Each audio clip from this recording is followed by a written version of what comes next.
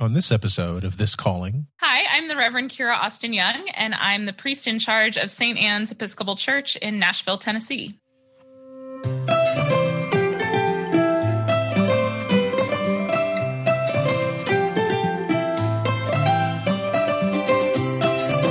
Welcome to This Calling, conversations about vocation.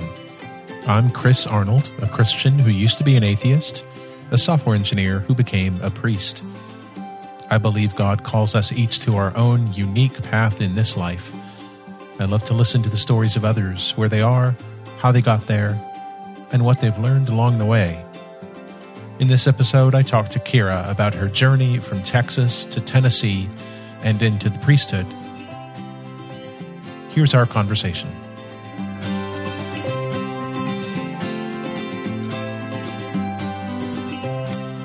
Well, hello, Kira. We have not talked in a while. When was the last time we talked? Probably on... Yeah, I was trying to think. It was it maybe the podcast about the Olympics? Yeah, Popping Collars. Popping Collars. Like 3 years ago? I was going to say now that we've got a new Olympics coming up. Anyway, how are you? What's new? I'm doing well.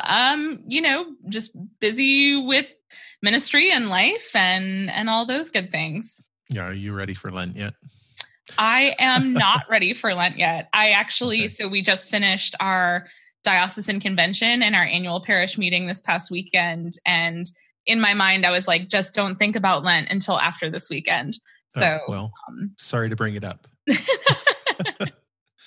So you are a priest, but you haven't always been a priest. So I want to hear how you became you and how you wound up in Nashville as the priest in charge of St. Anne's. So take me back. Take you back. Well, when I was a child, but seriously, I grew up in the Episcopal Church. I attended an Episcopal school growing up from sort of pre-K through sixth grade, where we prayed morning prayer every morning, sang. I was a lector, just very, very kind of involved in church, though it was really more school. Though we did attend church on Sundays occasionally as well. And then I think the first inklings around a ministerial vocation came to me when I was actually in a Methodist church, and I was attending a Methodist church with some friends, had gotten very involved there, doing all the things, handbell choir, youth choir, mission trips, ski trips, youth group, so on and so forth. And I remember sitting in the choir balcony and seeing the senior pastor up in the pulpit of this very large suburban United Methodist church and thinking, I wonder if I could do that. How old were you? What age was this? Probably 16 or so, maybe a little younger. Oh, okay. And I started kind of asking some questions just about, to his credit, that a senior pastor of a very, very large United Methodist church took about an hour with me, a youth in his church, and answered all my questions, which were basically along the lines of so what do you actually do all week? Because I mostly saw him on a Sunday, giving a sermon or otherwise leading worship. And I knew he probably did other things during the week. I just didn't know necessarily what they were or what that looked like. And if I was kind of thinking about, is this a calling? Is this what I might want to do with my life? I wanted to know what the other parts looked like as well. Yeah. The hidden life. The hidden life. The life that most of the congregation doesn't see. Yeah. Even now I know that most of the congregation doesn't see sort of what I do during the week. But from there, did some kind of beginning discernment stuff with mentors and things like that. And then I was also pursuing classical singing as a bit of a hobby / vocation as well. And so ended up going to boarding school in Interlochen, Michigan for the last 2 years of my high school, and where I sang and decided to go to college to pursue a Bachelor of Music degree in vocal performance, and kind of put the ministerial thing a little bit to the side, though I was still involved in church, and found that, thought religion and Christianity was a very important part of my life. So I got to college and was going to be, an opera singer. And somewhere in the first 2 years of that, I also got very involved in our campus ministry, the Episcopal campus ministry at Rice, Canterbury.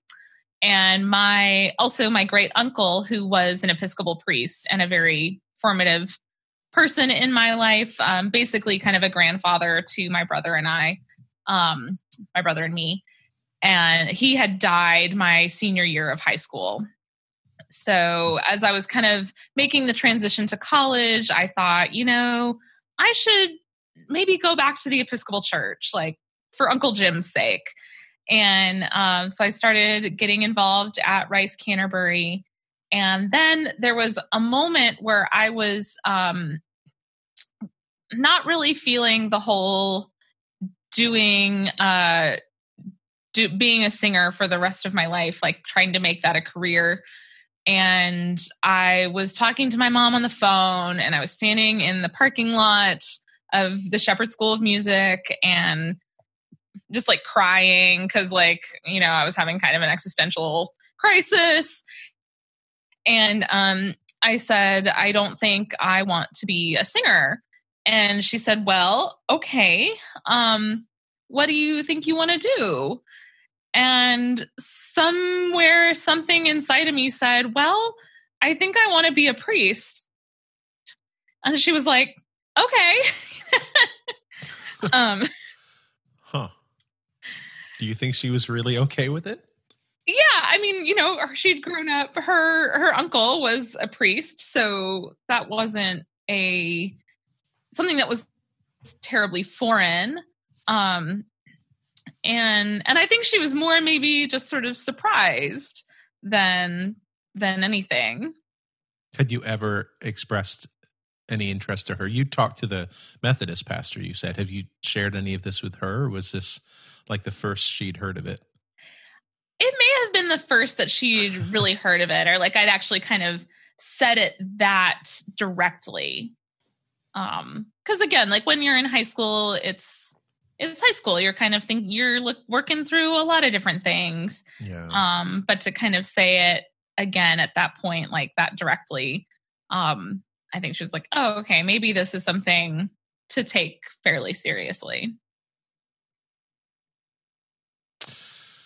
So what was your next step? I kind of met with my campus missioner and sort of got the lay of the land in terms of what a formal discernment process might look like. I did a kind of Pathways to Ministry internship program at the church where I'd grown up, St. Michael's and All Angels in Dallas, Texas. And talked with the rector there and kind of said, hey, should I do this here in Dallas, or should I move my membership to my church in Houston? And he suggested that I go ahead and move my membership to my church in Houston and do my discernment process there. So I did, and got a parish discernment committee put together, had all of those meetings. Some of this feels like it was like a lifetime ago. I'm like, how did this all happen? But just kind of slowly ticked off the boxes of the things I was supposed to do. I had big plans, actually. Here was my plan. My plan was that I was going to go to Yale for divinity school and get my Master's of Divinity and a Master of Sacred Music degree. Sort of do like a joint thing there. And then I would still be singing and still be involved kind of in music, which was such an important part of my life. Yeah. You didn't want to put that that dream completely off. Yeah. I mean, it was such a huge part of my, kind of my spirituality and sort of how I engaged with the liturgy and with the biblical texts and other devotional texts, that it was hard for me to imagine just kind of like not singing. But of course, plans are, they're just that. They God sort of laughs at them most of the time. And I ended up meeting a gentleman who we got engaged to be married, and he was going through medical school. And so we decided that this was something worth pursuing. So after I graduated from college, he still had another year of medical school. So I hung around Houston. I got a job as in the special liability group at Travelers Insurance, where we handled mostly environmental claims, including a lot of asbestos and asbestos-related claims. Did you have any training for that at all? Like, how did you wind up doing that? Basically, I applied and convinced them that I could learn pretty quickly, and that I was smart enough to figure it out, which I was. But there was one point in my job where I was kind of looking through the files and reading everything, and I just thought, oh no, I'm the man. Like in the Aaron Brockovich movie, like we are the bad guys. I am the bad guy here in this situation. Like it was not good. There was just a point where I was like, this is dangerous. Like, I mean, wow. So what did you do with that awareness? You kept your job. I kept my job. Well, I mean, I was only there for like less than a year, basically, while I was kind of applying to divinity schools. And my fiance at the time was traveling around, going on residency interviews, and we were planning a wedding. And it was a very, very stressful year because we knew we were probably leaving Houston, but we didn't know where we were going. And we were sort of limited based on where I might be able to go to divinity school and where our seminary and where he might match for residency.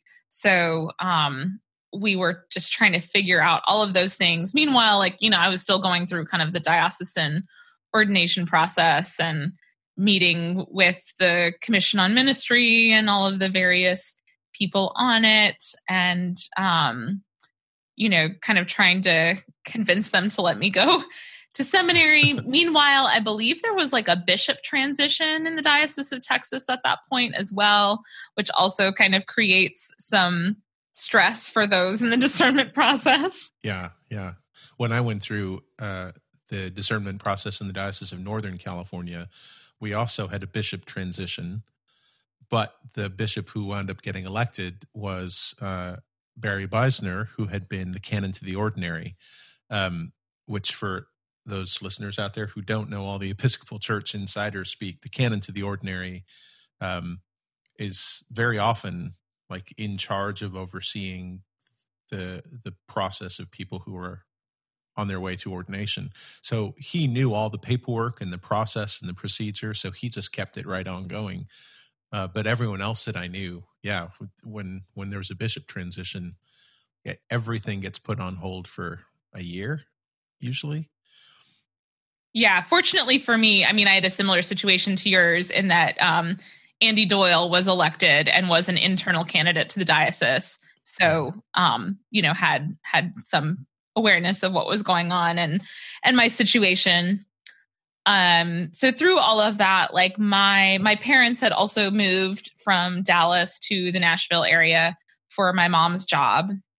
And we ended up visiting and really, really liking it, and kind of that put Vanderbilt on our radar. Vanderbilt Divinity School had a lot of scholarship opportunities. Yeah. So that was good. That was an appealing thing as well. And I was really interested in sort of the academic rigor alongside their kind of social justice commitments. And it was somewhere that my then fiance felt would be good for him as well in his training.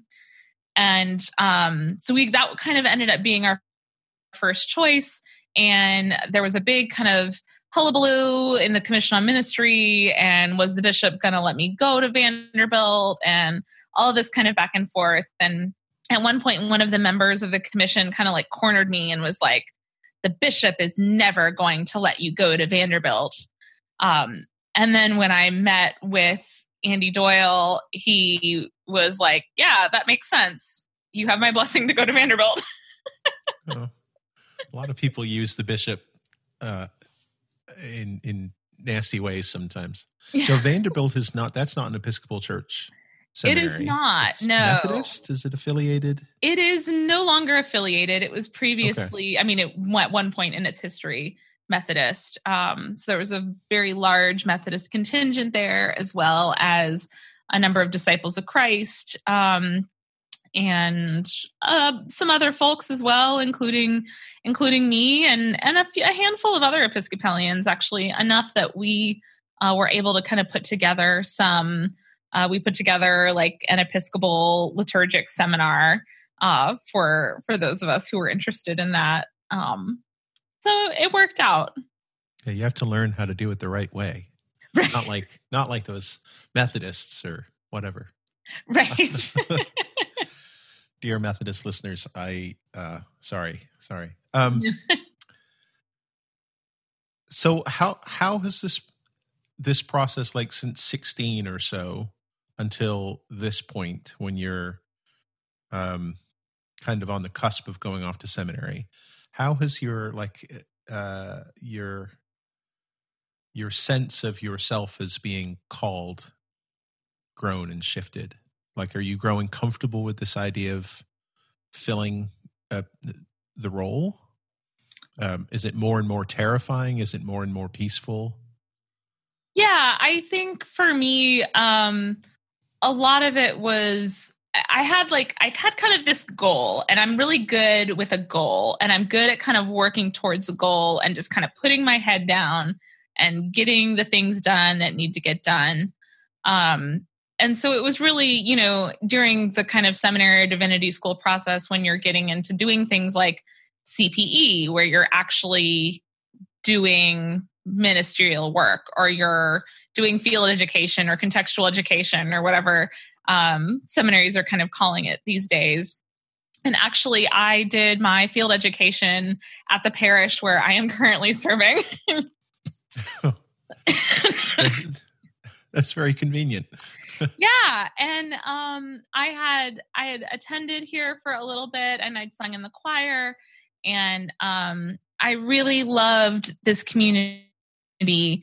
And the priest who was here at the time was a great mentor, and really kind of let me take the reins on my learning. And basically, I remember kind of telling him, what I want to do in my field ed is just like get comfortable being up at the altar, get comfortable being in the pulpit, as if one ever kind of really gets comfortable. But I wanted to have enough of that experience where it wasn't something that, and again, having training as a performer, being in front of people was not a real issue for me. Yeah. That was something I had been used to. But yeah, the whole okay, am I moving the right way? Am I doing this thing correctly? Was a big part of what I wanted to learn and accomplish. And I remember during that process of being in field education, I said to somebody, it was like, this is really the kind of church that I could see myself as the rector of someday. Thinking like it wouldn't be necessarily this church, but a church like it in another city or whatever. Well, God was listening, apparently. I know, right? So, seminary. So off you go to Vanderbilt for seminary. What was that like? Those seminary years? Yeah, again, it's almost hard to remember because I think I've just blocked it out. Uh-oh. I mean, not for any particular reason, but I was very newly married. My husband was a medical resident, which meant that he was working just like 80 to 100 hours a week.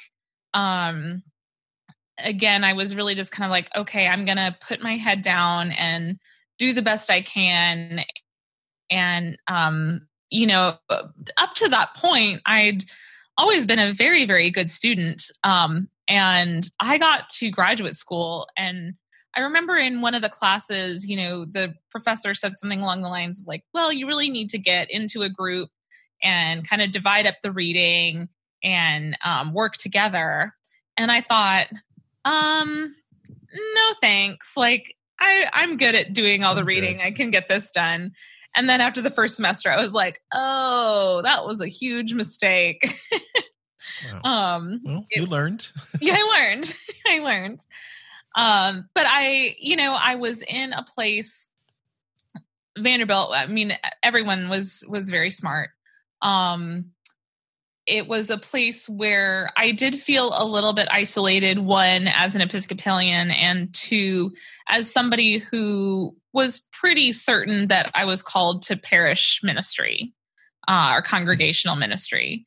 And I greatly admire my my divinity school colleagues who are off, doing all kinds of things, working at denominational publishing houses and nonprofits and other kinds of ministry in the world.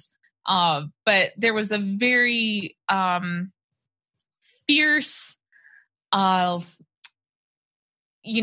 concern about like, oh, church kind of congregations and denominational bodies and things like that. So. But you felt definitely called to parish ministry? How did you know? How was that made clear to you?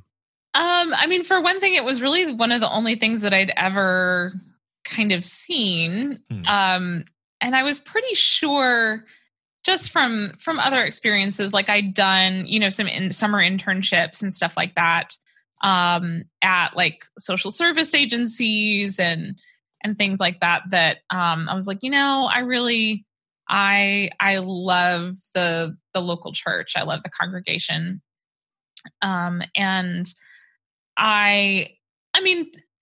in the ensuing few years, I definitely considered other things. And at one point after I did a year-long CPE residency, I thought, well, I could do chaplaincy. Like, I think that I find that very fulfilling and like it's good ministry. But to me, it was always one of those things where I was like, I could do chaplaincy for like 10 years. And then I think that I would be done with that form of ministry, at least hospital chaplaincy. I definitely also considered school chaplaincy and even at one point kind of applied to a few school chaplaincy positions, which I did not get. So, well, there must have been a good reason for that. Whatever the Holy Spirit has decided. Exactly. Yeah. So, do you think that going to Vanderbilt prepared you well enough for ministry in the Episcopal Church context, or how much of that have you had to kind of bolt on afterwards? Yeah, I think for me, it worked because I had just such a long history in the Episcopal Church, and I also had kind of the musical training piece and familiarity with music and liturgy in a way that I think, I had friends in divinity school who either had just kind of come to the Episcopal Church or had come to the Episcopal Church in divinity school and were considering ordination. And, they had a lot more work to do than I did. So I wouldn't necessarily say that like Vanderbilt prepared me well for being in ministry, like in the Episcopal Church, but I had enough of a background that it wasn't an issue. In fact, I did not do an Anglican year, so that's another confession. Okay. I don't know if you're going to get in trouble for that or not. No. You seem to be doing well enough. Just a lot of people, when they hear I went to Vanderbilt, they say, "Oh, where did you do an Anglican year?" And I'm always like, "Oh, I didn't do one." So you finished at Vanderbilt. You obviously got ordained. How did you find the ordination process? Just not from the seminary side of things, but the diocesan commission on ministry, relationship with your bishop, that sort of side of things. Yeah, I enjoyed the parish discernment process in my parish, where I had a number of people, some who I knew, some who I didn't know at all, really kind of sitting down with me and asking me questions and thinking through things with me that were really valuable. And the diocesan process, again, being in the Diocese of Texas, which is just so big, it was very daunting. So the Diocese of Texas, I'm trying to describe it via an audio medium for people who might not know. So it's basically everything south of Dallas and Fort Worth, right? Yeah, like and kind of Waco and Austin. Tyler to Austin. Okay. So there's the Diocese of West Texas, which is San Antonio, kind of on, but kind of that big swath of southeast Texas. Okay. So including Houston and Austin. Austin, Tyler. Yeah. And do you know how many parishes are in the diocese? It's like 400 or something like that. No. It's a lot. I mean, there are like, 3 bishops? Yeah. Like 2, 1 diocesan and 2 suffragan, I think. It's a big place. Yeah. So did you get lost in the system, lost in the shuffle, or do they have a pretty good mechanism for taking care of you as you go through? Yeah, I felt that there was a pretty good mechanism for taking care of me. And again, my campus missioner was my sponsoring priest, and he was on the board of examining chaplains, and was really helpful in advocating for me and making sure that I wasn't getting lost. And there was at the same time, going through the process at the same time as I was a friend of mine who had been 3 years ahead of me at Rice. And so, we kind of would commiserate and carpool to Camp Allen from Houston for our various meetings. So that was good to kind of have a buddy. Yeah. So you got ordained. I got ordained. Yeah. So when I moved to Nashville, it looked like we were, not going to go back to the Diocese of Texas. Mm-hmm. So at one point, my bishop in Texas met with the bishop here in Tennessee and kind of said, "Hey, I've got someone for you." She looks like she's going to kind of stay there because of her husband's job at Vanderbilt. And, would you take her, basically? And you were just left in a basket on the front steps of diocesan house. Or it's just like being traded from like a football team or something. And so a lot of that was pretty anxiety provoking as well. My canonical residency stayed in the Diocese of Texas. My ordination to the diaconate happened in Texas, but I was doing all of that from Nashville. And when I graduated from divinity school here, the bishop basically kind of said, "Well, we don't really have anything for you in terms of a parish." So I freaked out and didn't really know what to do. And I talked to a few people and they said, well, go ahead and see if there is a spot available in the clinical pastoral education residency class. And there was. And so I signed up for that for a year because I figured, okay, like doing any ministry is better than doing none. So did that, was also like kind of a very, very part-time youth minister at St. David's Church here in Nashville. And so I was still getting to preach and be involved in a local community. And that was a long year. And I don't really know. I think about like, how did I do all of that? Between the CPE residency at Vanderbilt Children's Hospital and also work in a church and on call and all of that. But it was great in some ways. The summer after I graduated, I was the camp chaplain at our, it's not exactly our diocesan camp because it draws from the other dioceses in Tennessee, Camp Gaylor Maxon. And I remember like all through divinity school, people kind of saying things like, oh, ministry is so hard. Ministry will burn you out. You really have to take care of yourself. Like, ministry is just like the worst, basically. And then my first gig out of divinity school was camp chaplaincy, which was amazing. Like I got to like sing and talk about Jesus with kids and go hiking and swimming and dance. And just like, I had the best time. And I was like, hey, if this is ministry, I don't know what all these people were complaining about. Did you do that full time or just? It was like for a 4-week period, okay. 6 week, 5 week, something like that. So, yeah, I love camp chaplaincy. I did not expect to like it because my own high school years were terrible. And then when I was in the Diocese of Lexington, right after seminary, I had to. It was required that I go and be a camp chaplain for the high school camp. And I showed up just dreading it because I thought this is going to be like high school all over again and nobody's going to like me and I'm going to be miserable. And man, it was great. It was great. Yeah. I mean, I kind of had the same experience. Like I was not like a camp kid, like growing up. But being on the other side of that as an adult, I was like, this is really fun. Yeah.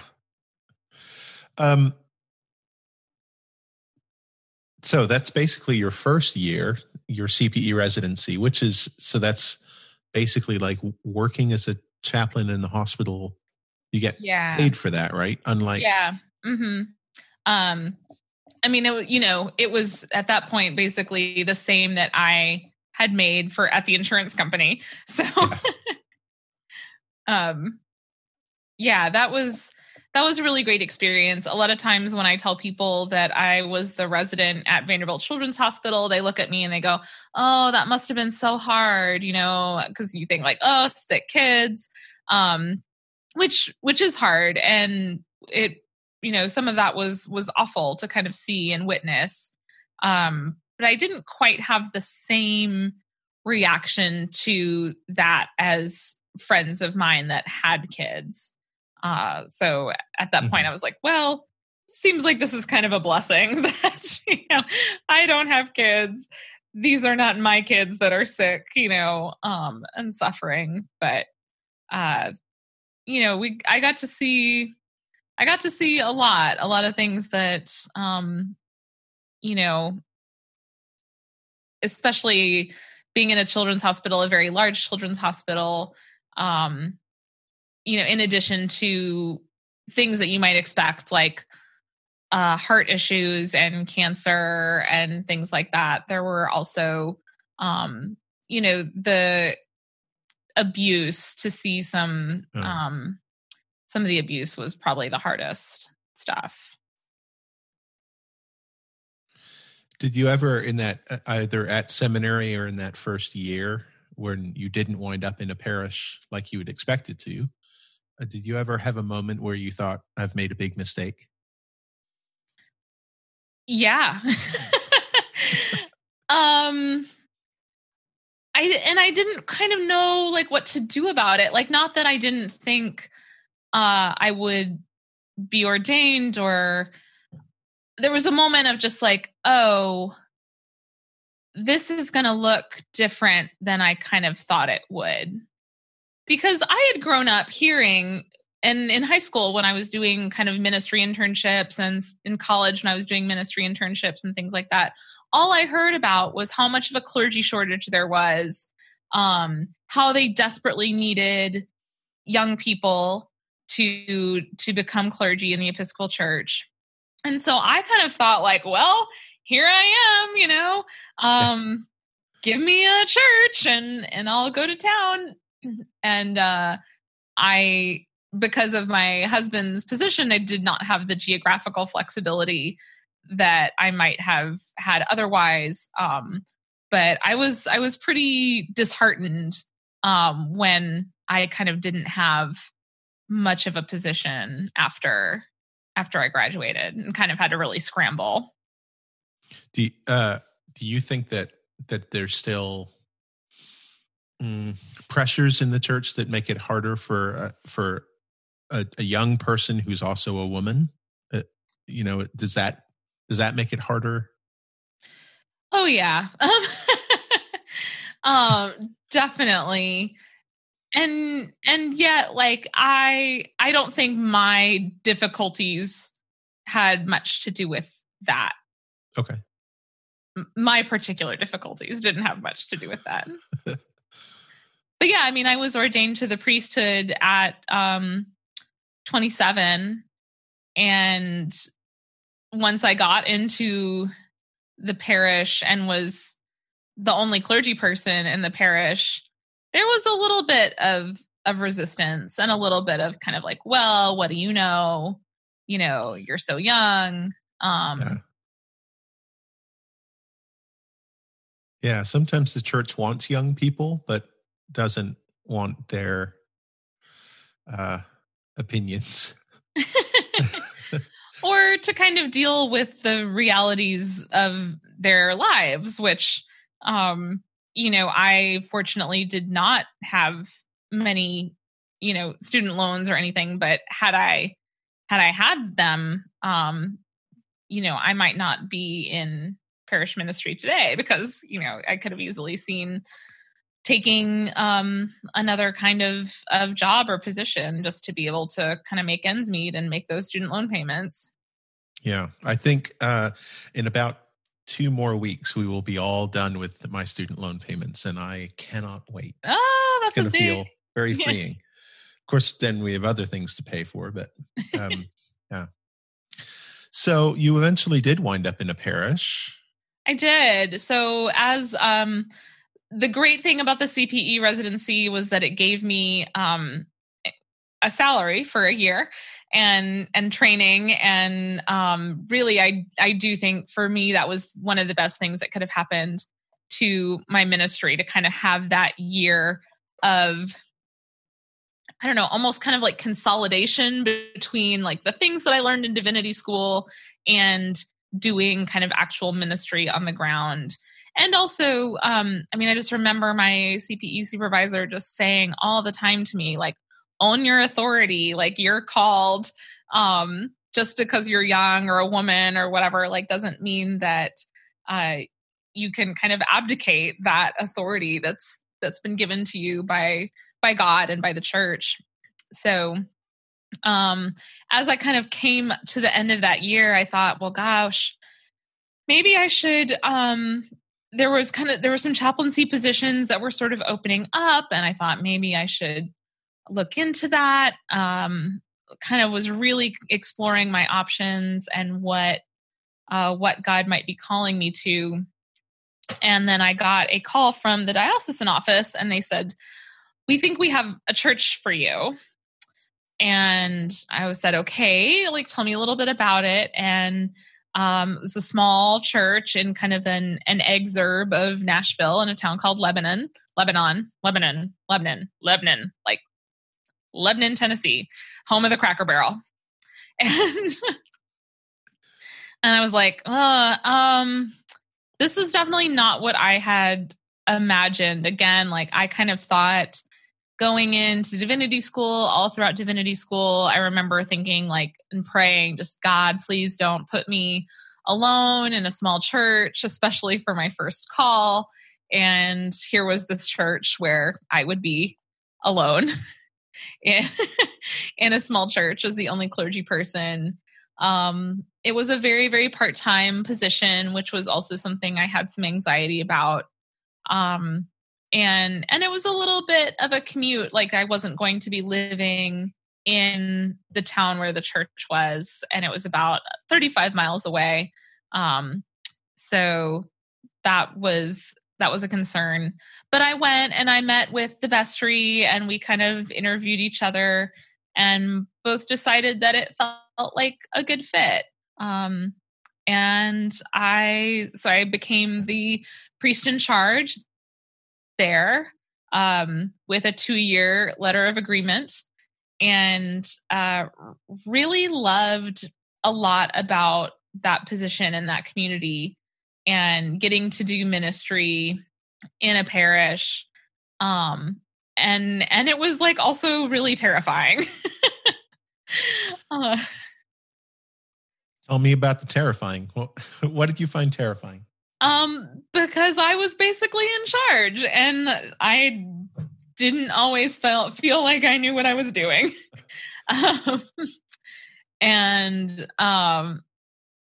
Was especially the first couple of years was really reliant on the congregation to kind of tell me like, we do this thing this way, or we have this event, or we do this kind of thing on Christmas or whatever. And inevitably it would kind of be like, this happens all the time in churches where you say, oh, well, what do you do? Do you do anything special for, I don't know, I'll just use an example, Ash Wednesday.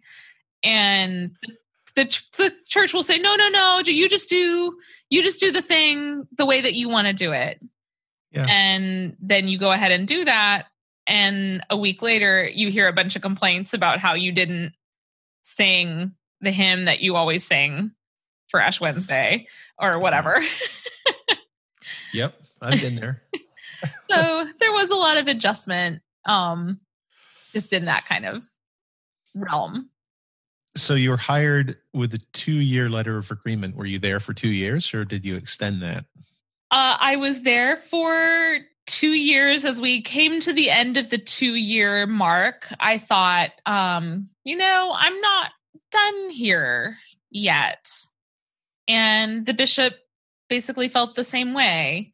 And so I signed another 2-year letter of agreement. And that, the third year was good. By the fourth year, I was like, I think I need to start exploring, what's next. I had actually submitted my name to some searches and was really hopeful that those would go somewhere, and they didn't. And that was pretty disappointing for me. And I had, again, definitely some kind of moments of like, what am I doing? Is this really what I'm supposed to be doing? Maybe I wasn't ever supposed to be a priest or a parish priest or whatever. And then after the fourth year of ministry there, I was like, I've really kind of got to get out. It wasn't anything about the community itself or me. It was just I had kind of hit a ceiling of what I was able to do or accomplish there. And this was right around the time of the 2016 election, and that had kind of stirred up a lot of political stuff in a way that I hadn't quite realized or read. And this was a congregation that was in a very conservative area, but was very mixed in terms of the people that attended there.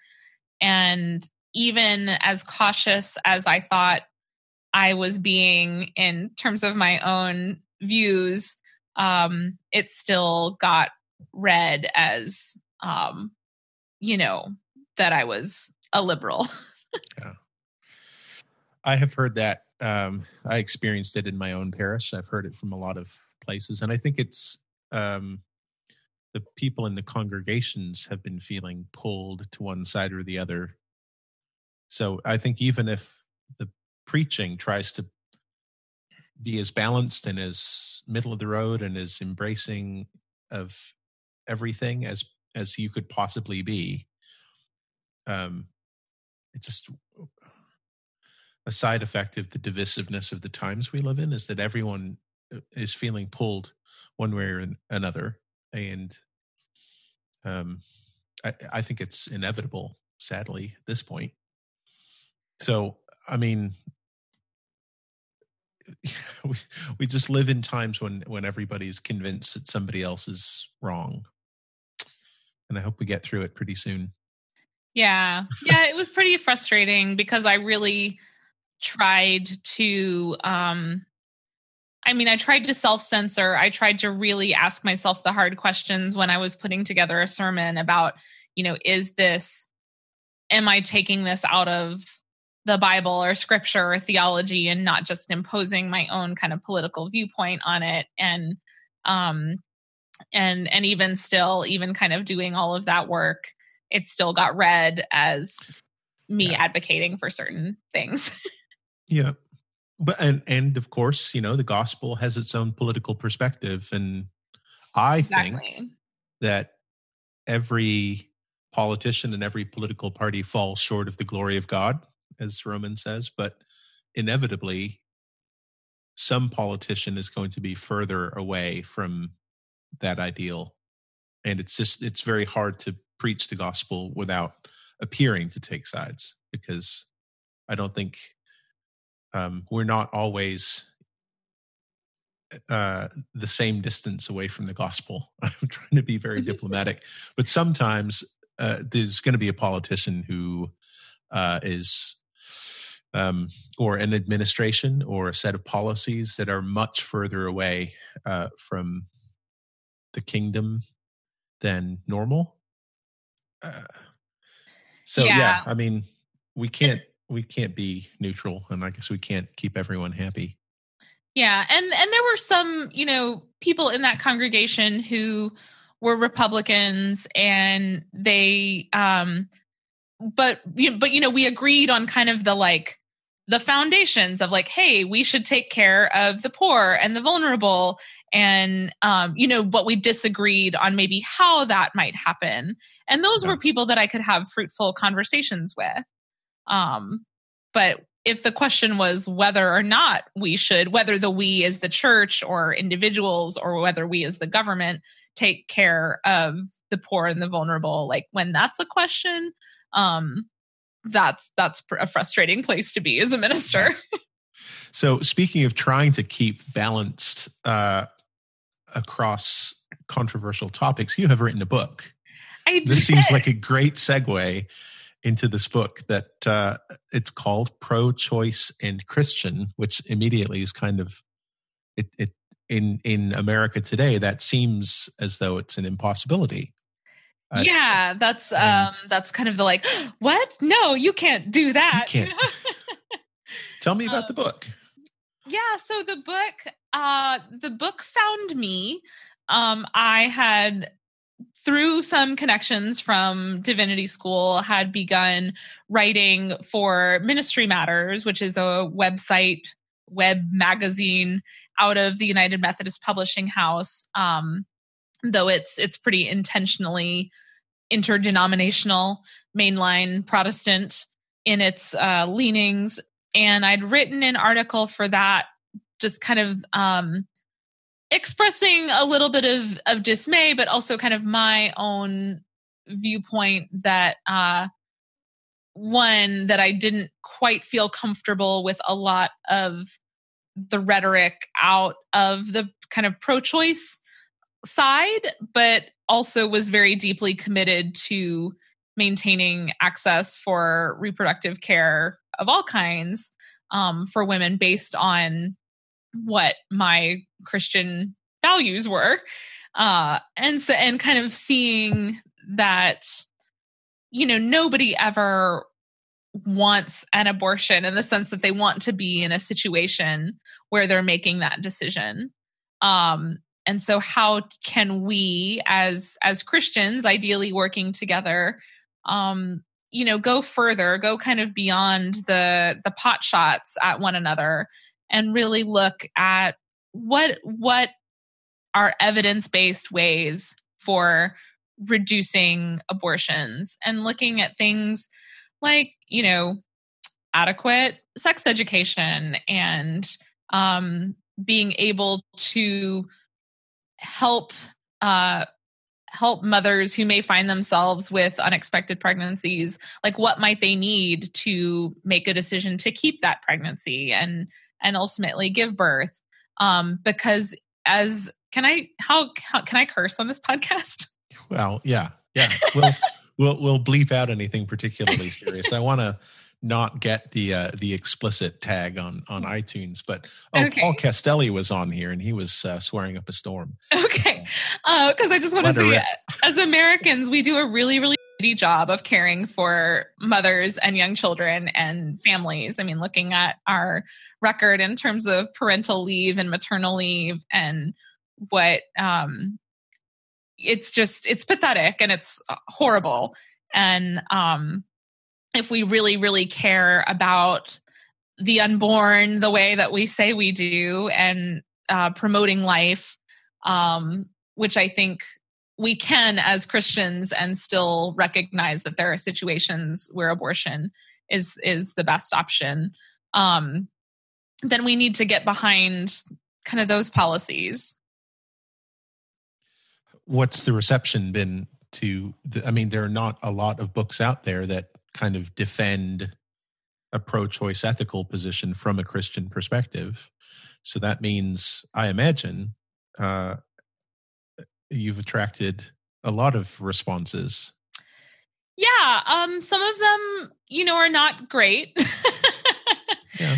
I did get a feature article on LifeSite News, which is a mostly Catholic-leaning, very anti-abortion website, which led to some very nasty emails and Facebook messages, and people telling me that they were going to let my bishop know, or that they were going to try to convince the Episcopal Church to defrock me, which, honey, come on. You don't know very much about the Episcopal Church if you think that this is what's going to get me defrocked. Yeah. I mean, your book is essentially kind of a defense of what the official Episcopal Church position is. Yeah. On abortion, which is remarkably nuanced, and I love it. And I keep trying to explain it to people because, I get asked, so what do we believe? What do we teach about abortion? And I show them this thing, and they look at it and they read it and they say, so are we pro-choice or pro-life? And I say, well, both. So, yeah. So threatening your bishop on you, it just doesn't seem like a good strategy. Right. But more and more I hear from people that are just really grateful that I wrote it. And those are the comments that I treasure in my heart. Good. That really are thankful for the nuance, and grateful for that somebody was willing to kind of tackle such a difficult topic in a way that I hope is generous to both sides. Again, as we were kind of talking about, there is a lot of sort of demonization of other, whatever the other side of the aisle is. And, in my book, it was kind of like, well, let's do the best reading of this that we can, Yeah. Let's assume that people who are anti-abortion are that way because they do think that life starts at conception, whatever that means to them, and should be valued and protected. is that a position that we can really arguably go against? Or does it need a little, just a little more nuance and a realization that like, well, circumstances, we live in a fallen world and we're fallen human beings, and it's not always the best thing to bring a child into the world for some people in some situations. Well, so now you are at St. Anne's in Nashville. Mm-hmm. So you eventually did leave that first parish. I did. You did find a new place to go. Yeah. So in fall of 2017, my entire life blew up. My husband basically decided that he did not want to be married to me anymore. And I was really only able to do the ministry that I was able to do in Lebanon because of being basically financially supported by him and being on his health insurance and all of those great things that we do. So that was definitely a really big crisis for me, personally and spiritually and professionally. And at some point when I didn't know where I was going to go, but I knew I couldn't stay at Epiphany in Lebanon, I met with the bishop and kind of talked through my options. And basically the canon to the ordinary suggested that I look for secular employment. Oh. Yeah, that was not a thing that felt very good. And in the middle of all of that, the senior warden here at St. Anne's, who was somebody that I'd known from my time here, gave me a call and he said, will you meet me for coffee? And I thought, yeah, absolutely. And we met for coffee and he was like, nobody knows that I'm here. Like, we're not officially meeting together. He's like, I don't want anyone to know. Was he wearing a disguise, like Groucho glasses? Yeah, a little mustache and sitting behind a newspaper. Exactly. But he asked me if I would consider being St. Anne's interim rector.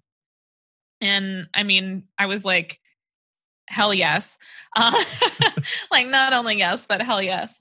And he was like, okay, well, really like think about it and pray about it. And I'll kind of talk to the vestry a little bit, because they had, at that point, the rector had retired in July and this was late September, and they had no kind of interim rector.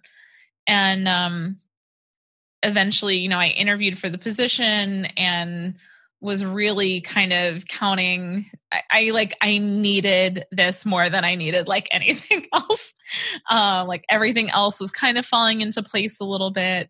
And all that was missing was like, I needed a job. I needed something to do and like a paycheck as well. And I really sort of thought, this will be great. I can be the interim rector at St. Anne's for like 2 years, and then I will be able to kind of leave Nashville, move out of town, and kind of really see what's next. And I have now been here for 2 years. I am no longer the interim rector. I am the priest in charge. And I think we all knew that it would be a good fit when I came on, and it has just been kind of an even better fit than we imagined. So it's been great. It's my first. You're engaged again? I am. I'm engaged to be married. Congratulations. Thank you. Yes. Everything really, really fell apart for me. And, God is good and God is faithful. And I've been able to like rebuild a life that I really, really love and that I feel, is more faithful to my calling and, to, who God is calling me to be. And so that's been really healing and wonderful. And that's been the whole early part of my ministry was really a struggle for me because I wasn't ever full time. I wondered if I'd ever, was I really called to parish ministry? And I was trying to sort of start becoming more at peace with that, like with exploring other ways of ministering, whether that was through writing or speaking or retreat leading or all of those kinds of things. And now that I'm doing full-time parish work, I was like, oh yeah, this is what it was supposed to be the whole time. Maybe you were just getting warmed up for a couple of years. Yeah, exactly. So what do you think the greatest joy and the greatest sorrow, the hardest thing about your calling? We'll do the greatest joy first. What's the one best part of your vocation? Oh gosh, the one best part of my vocation, I think just every week I get to put the body of Christ into everyone's hands and to see every member of the congregation come forward and to we use real bread at St. Anne's, to break off a hunk of that bread and press it into their hand and tell them that this is the body of Christ and the bread of heaven is just truly amazing every single Sunday. Never gets old. No, nope. So what's the hardest part?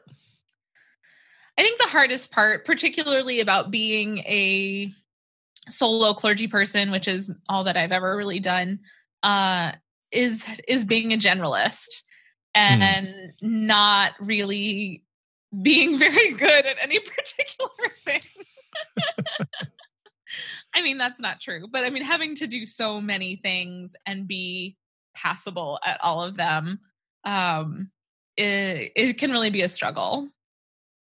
And it just always kind of feels like you're failing or letting somebody down. That's so relatable. I mean, that sounds really dark, but it isn't always. Well, I think that's my experience. That I think Robert Hendrickson, I don't know if you saw it, but he posted something somewhere about like being in a position where we've got like accountants in the parish who are evaluating our accounting skills, and professional singers in the parish who are evaluating our chanting skills, and professional like nurses evaluating our pastoral care skills. And so we're I think he said it's lovely to bridge so many different vocations, but at the same time, it's like we're equally amateurish at everything we do. Yeah. But that's where grace fills in the blanks. Mm-hmm. How's your prayer life? How has your prayer life changed since you were 16 and hanging out at that Methodist church, pestering the pastor?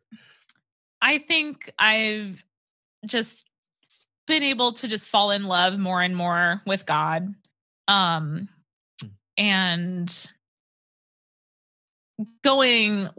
especially going through like a pretty difficult time where everything was kind of topsy-turvy. If I had not had the foundation of prayer and spirituality that I did, like I don't know what I would have done. But it was really one of those moments where like the rubber hit the road in terms of like, okay, I know I say these things and I preach them every week. But do I really believe them? Because now is when, we see if I really believe them. So that's been part of it. I think one of the struggles, again, of kind of being a leader and a clergy person is that I don't get to corporately worship as much as I certainly did before I was an ordained person. But that's something that's in my personal rule of life, that I will corporately worship at least once a month. somewhere with somebody, with somebody other. And usually that's our clericus gathering has Eucharist. Like where you can just be a participant and not a leader. Yeah. Yeah. Yep. I've talked to so many recent seminary graduates who say that the thing that they didn't know they were going to miss was that at seminary, you can pray the offices together, morning prayer and evening prayer. And then you leave, and it's really hard to find parishes where that's a practice. Yeah. Sometimes I just sneak into the back of one of the Roman Catholic parishes here in town, and just sit there and experience the liturgy without any expectations that I'm involved. Mm-hmm. So, and then I've been asking everyone this for a piece of popular culture, a book or a music or movie or video game or app. I don't know, whatever you recommend. Give us something fun to discover. So my fiance and I have very recently gotten into TikTok as an app. Oh. And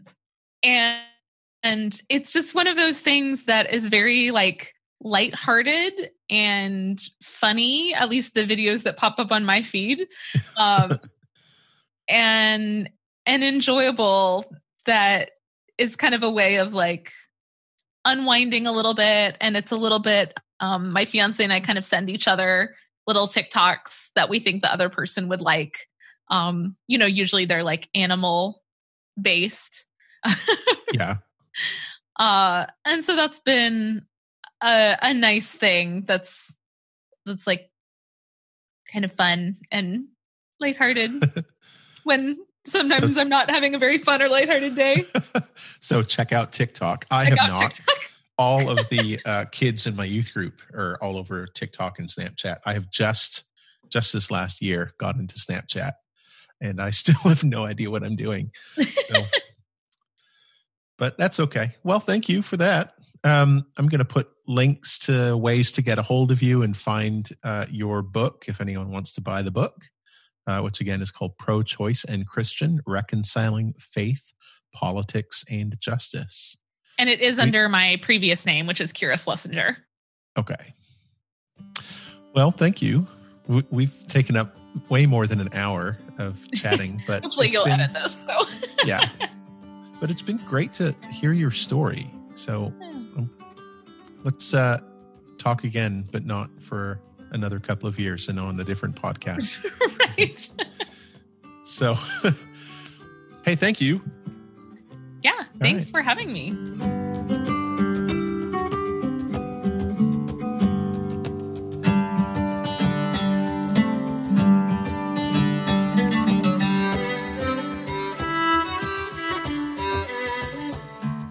Well, thank you again for listening to my conversation with the Reverend Kira Austin Young. Again, if you'd like to get in touch with her, be sure to look in the show notes for links to her Twitter profile.